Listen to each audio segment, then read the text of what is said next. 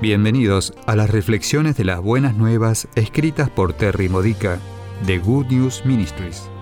Te ayudamos a edificar tu fe para la vida diaria usando las escrituras de la Misa Católica.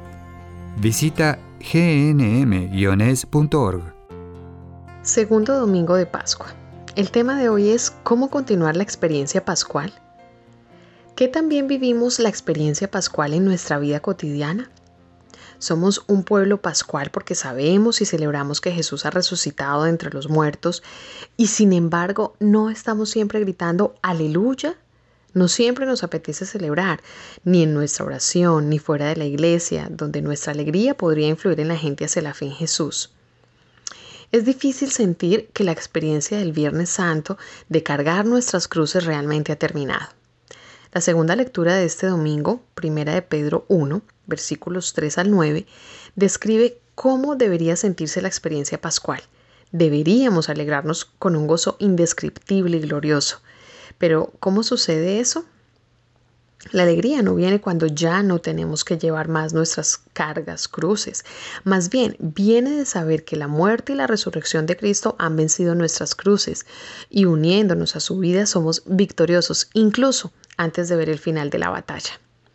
Más aún, viene de saber que tenemos la victoria final, la vida eterna en el abundante amor de Dios, y sabemos que este don es imperecedero, inmaculado e inmarchitable, y que está siendo salvaguardado por el poder de Dios, porque al elegir tener fe en Cristo, hemos aceptado el regalo por adelantado.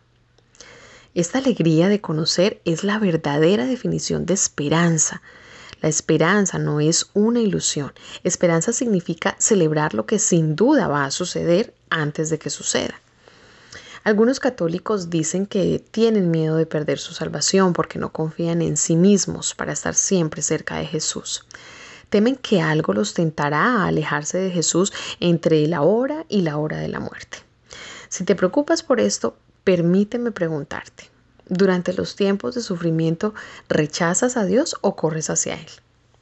Incluso cuando nos enojamos con Él, en realidad estamos muy cerca de Él. Estamos enojados porque creemos en Él, confiamos en Él y nos parece que nos decepciona. Esta es una parte normal de la vida cristiana. Nuestra fe es purificada por nuestras pruebas.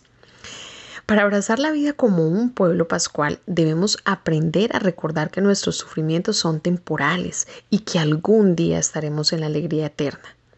Esto es lo que celebramos incluso mientras llevamos nuestras cruces. He aquí algunas preguntas para la reflexión personal.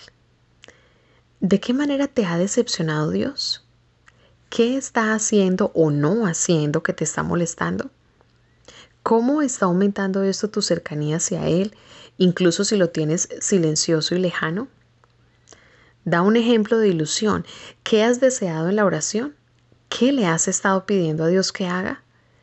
¿Cómo se diferencia esto con la esperanza, alegría de saber? Incluso si tu deseo nunca llega a hacerse realidad, ¿cuál es tu razón para tener una esperanza mayor? Esta ha sido una reflexión de las Buenas Nuevas de Good News Ministries, gnm-es.org. Si quieres conocer nuestro ministerio, visita hoy nuestra web.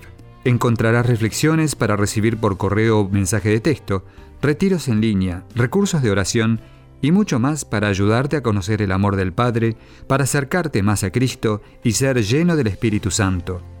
Visita hoy gnm-es.org.